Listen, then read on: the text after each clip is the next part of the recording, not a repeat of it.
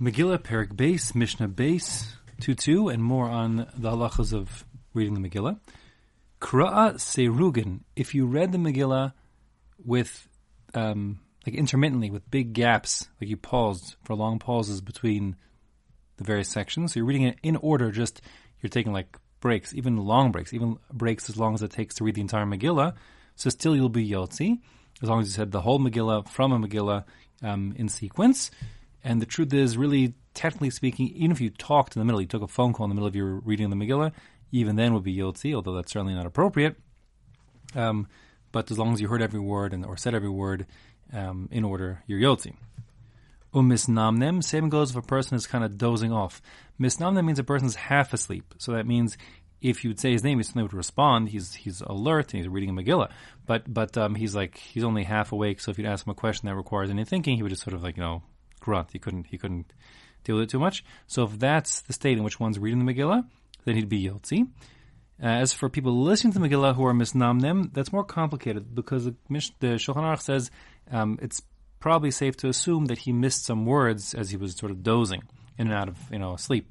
So if that would be the case, he would not be Yotzi. But in theory, as long as he heard every word and was attentive enough that he was hearing every word and he would hear his name being called, and he would, I guess if someone inserted some bogus words in the Megillah, he would notice someone's gone wrong. Then he's Yotzi. Hai kosva dorsha umagia. If a person is writing a Megillah, so that means he's copying from an existing Megillah to a new Megillah he's writing, and as he reads from existing Megillah A, he recites the words out loud, so he can as he writes them into B. So he'll be Yotzi because if assuming in Kivan Libo, I'll take the Bartanor first. If he had intention to fulfill the mitzvah, so he reads the first pasuk of the Megillah, then he writes them down in his new Megillah he's creating. But he has a mind. Listen, as I'm saying the words of Achashverosh and everything else in the Megillah, that will be my recitation of Megillah. Then he'll be Yotzi. That's called kosva, writing a Megillah. Same goes with dorsha, is to be darshing, explaining the Mishnah. So he reads a pasuk, then he explains it to whomever, and then he keeps on reading. So like I said in the previous line of the Mishnah, if you read it in sequence, in order, saying every word, it doesn't matter that you break in the middle, even if you say words like darsha, explaining it, etc. Megillah is correcting a Megillah. So here what happens is that he has a newly written Megillah. He wants to check it against an existing Megillah to make sure there are no mistakes. So if, as he reads the Megillah, he reads it out loud, saying the words, and he says them all in sequence, so then he'll be Yotzi, again assuming that what he's reading from is a kosher Megillah ultimately. But if he's correcting the Megillah, which is correct, and he says every word, so then he'll be Yotzi, again, im kivan libo, provided that he has intention to be Yotzi, his mitzvah of Mikra Megillah, then he'll be Yotzi. Vim lav, even if he says every word for writing, darsh, explicating or correcting, but he didn't have kavanah to be Yotzi as mitzvah Megillah, he just was reading the Megillah, then lo yatsa, he won't be Yotzi. Now the truth is, there's a machlokas amoraim that exists in Rosh Hashanah here in Brachos, whether a person mitzvah strichos kavana, if you need to have intention to fulfill a mitzvah in order to be Yotzi, or simply if you do it and it turns out you did it, then you're Yotzi even if you didn't have intention to fulfill the mitzvah. In other words, for argument's sake, you thought tomorrow was Purim, not today. You got your dates mixed up, but you read the whole Megillah, let's say, as practice, not intending to fulfill the mitzvah, but you read every word as a practice run. So if you hold mitzvah strichos kavana, we'll say, listen, you didn't have intention to fulfill a mitzvah. You did read every word, but you're not Yotzi because you didn't have kavana you didn't intend to fulfill a mitzvah. According to mitzvahs ein strichos kavana, so that means that even though you didn't intend to fulfill the mitzvah, if it turns out, today is Purim, and you read every word, and you did, so then you'll be Yotzi. So according to that pshat, which the Bartanur doesn't bring here at all, but that's Machlokas Amoraim, what our Mishnah would mean, Kivan Libo, directing your heart, directing your mind, Kivan Libo, directing your mind, of our Mishnah would be that you put your mind to it to make sure you said every word correctly.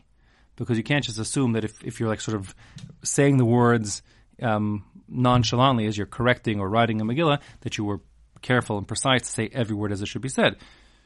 But if you were, and you thought tomorrow was Purim, and it turns out that actually it's today, so according to the Shita that mitzvahs don't need kavana, since you had careful intention, at least kivan libo, you intended and put your mind to it to say every word precisely, then you would be Yotzi.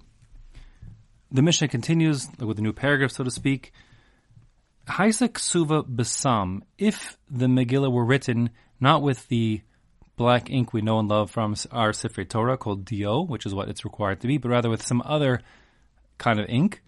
Sam, according to Rashi, is orpiment. That's like a yellow stone made from arsenic that they powder down. They use in Rashi's time.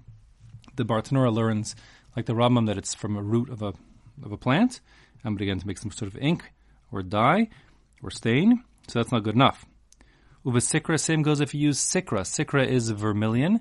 This is like a red ink that was used widely. It's from cinnabar, which is cinnabar is like a mercury sulfide, I think.